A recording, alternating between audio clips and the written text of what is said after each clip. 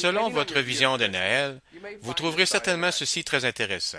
Voyez Ésaïe au chapitre 14. Au verset 1, nous voyons la restauration des deux royaumes d'Israël.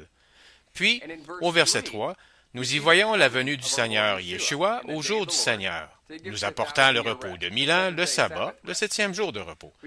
Nous savons que ceci surviendra après la chute de Babylone, qui nous a décrit au verset 4 à 11. Il est important de noter que l'Apocalypse 18 en fait aussi mention. L'adversaire, aussi connu comme étant Satan, est enfermé sous clé pour les 1000 ans du jour du Seigneur, décrit au verset 14 à 21, de même que dans l'Apocalypse au chapitre 20. Au cœur même de ce contexte, devinez ce que nous trouverons au centre de tous ces versets. Attendons un peu.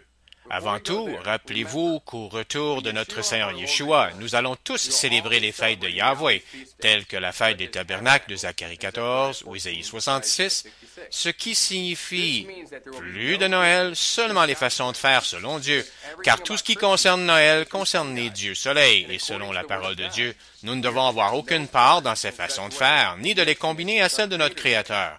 Il nous dit de ne pas apprendre des façons de faire des nations, ni d'adorer Dieu à leur manière. Ceci signifie certainement que Dieu ne regarde pas à ce que Noël pourrait signifier pour nous, mais qu'il n'a seulement regard à ce que cela signifie pour lui.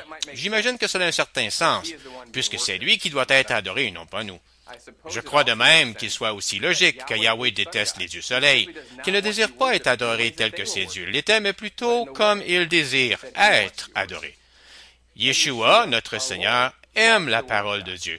De plus, c'est ce qu'il veut pour nous, la pure parole de Dieu et non pas les dieux soleil avec leur façon de faire. Eh bien, puisqu'il n'y aura plus de Noël, devinez quoi? Vous trouverez ceci très intéressant dans le contexte du retour de Yeshua au jour du Seigneur. Nous savons que chaque année, des sapins sont coupés et entrés à l'intérieur des maisons, comme le faisaient les païens adorant leur dieu soleil, étant un symbole de fertilité depuis des milliers d'années. Même les sapins se réjouissent, car plus personne ne les couperont lors de la chute de Babylone.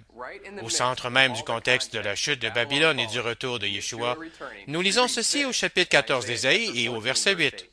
Même les sapins et les cèdres du Liban se réjouissent de ta chute.